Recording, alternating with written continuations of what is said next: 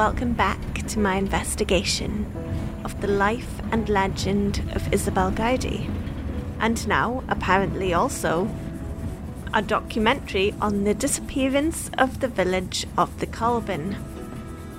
It's the 21st of August, 1897, and I've just caught the train. I'm going to be speaking to a guide who's working for a group of tourists who want to explore the Culbin sands. There's a feeling of jolly anticipation in the air. I'm curious about our guide, who has the Gaelic, Scots and English, which I think gives him a very technicolor view of the land here, because the Culbin intersects these languages, a waymarker between the Highland Gaelic and Moray Scots. So let's jump in. Hello, I'm Annie, and I'm hoping to join your group visiting the Culbin today. Would you be able to just introduce yourself for the tape? Hello, Acharich. With pleasure, my friend. My name is Wee Hamish, and I put my hand to more jobs than I have hands. But if you need a guide or a gillie, then I'm your man. I know these sands as well as anyone can. Like the salmon knows the sea. In fact, I'll even show you the best stretch of water to catch a salmon. If I can tempt you to come back in the gloaming afterlight. Are you talking about poaching? No, never in my day. You are the one speaking of poaching. I'm simply an expert on this segment of coast. So, are many people interested in visiting the Culbin then? Oh, there's plenty folks who want to see the mystery of the Culbin for themselves. It's true, the tourists seem really quite thrilled to be exploring the buried village of the Culbin. Well, a couple of lads are carrying a picnic basket for us. There's even speak of mutton pie and lemonade. This region, the Highlands, it's very familiar with dark tourism. From Culloden battlefield to the scattered Cleavens villages. There's a lot of Highland sites that connect you immediately to a feeling of loss or pain or sorrow. And I wonder if the Culbin will have a similar vibe. A feeling that something has been lost, that you can't regain. So, Wee Hamish, what do you think attracts people to these places? There is nowhere else in all of Scotland where you can see a desert. For a ruined landscape, it does very well for itself. Plus, many of the stories of this coast enthrall the tourists with dark lore. The witch, the devil, the ghosts. When the sun shines, you might feel like you are in a different country altogether.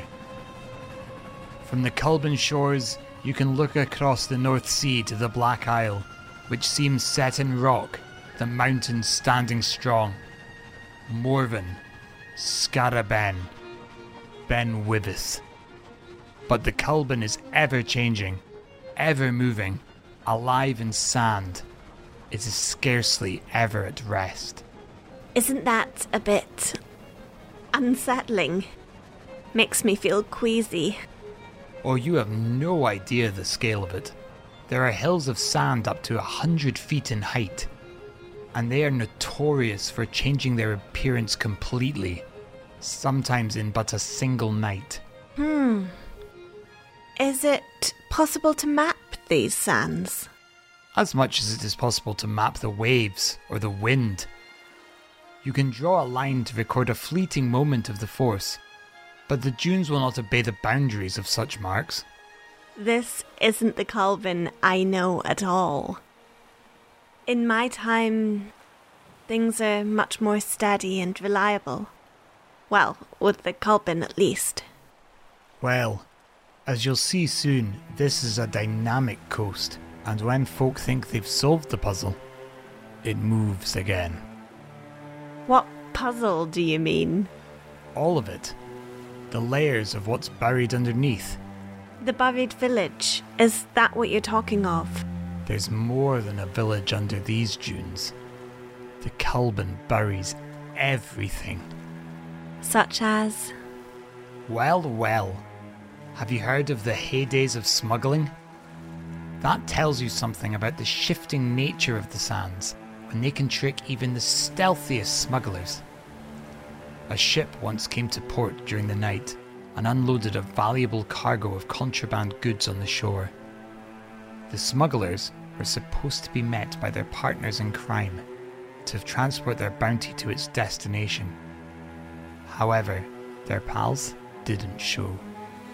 And so, these smugglers opted to store the illegal goods beneath the slope of one of the great sandhills and recover them later. With the help of a few extra pairs of hands and a wee horse to share the load. So, why did they choose a sandhill? It was a big distinctive mound, easily recognisable. So tall, they would be able to line their mooring boat up to it on their return. Unfortunately for them, a strong westerly wind sprung up in the night time. On the evening of the following day, the smugglers came back with a number of carts to retrieve their goods. They looked for the greatest of the sandhills and headed towards it, though something seemed different. They never for a moment imagined that there could be the smallest difficulty in finding the goods.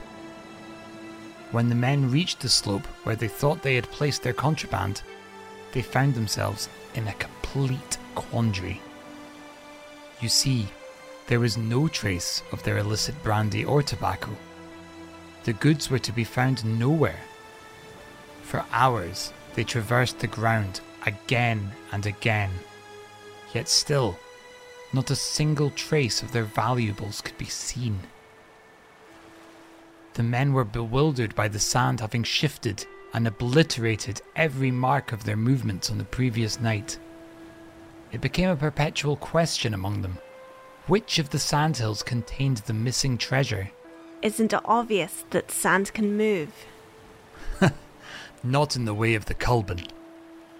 There is no other coast like it in all the British Isles. It dances in the wind and settles where it pleases. It doesn't fall in the same way twice. It's like a shuffled pack of cards. You can try to track it, count the cards, but then old Angus does a dodgy shuffle and it's fooling you again. So did the smugglers find their hidden contraband? Well, they sure hunted for it. They spread around in all directions in search of their bounty. As an encouragement to them, the moon shone brightly and made every object visible for a great way around. At this time, men were seen everywhere searching for the lost treasure. Some were probing the sand with their whip shafts, others were busily sounding its depth with their hands. All the while, a few of them, with spade and shovel, were casting deep trenches in the sides of the sandhills. They dug and dug in the sands, but found not what they were looking for. The whole night was spent in the desperate search, and after night, the day, and many succeeding days, but all their labour was in vain. The valuable cargo of brandy and tobacco was swallowed up and now lay snugly under some deep sand drift. But where this is, no one can tell. I myself keep an eye out for any suspicious lumps in the sand. There's more than brandy under there. I'll need to keep an eye out for anything poking out of the sand as well then. But what else is in the sand? Oh, you'll find out soon enough. Our train is getting into the station. As we draw into the station, I overhear the other tourists, who are thrilled and ecstatic to be visiting the Culbin. They talk of it as though it's a very dangerous place. Not only because of the moving sands, but also with pools of unfathomable deep darkness in the hollows of the hills. I'm intrigued. Although none of these tourists have ever heard of anyone visit the Culbin and then not return, they seem certain that many folks get lost in the Culbin and may never come back, never be heard of again.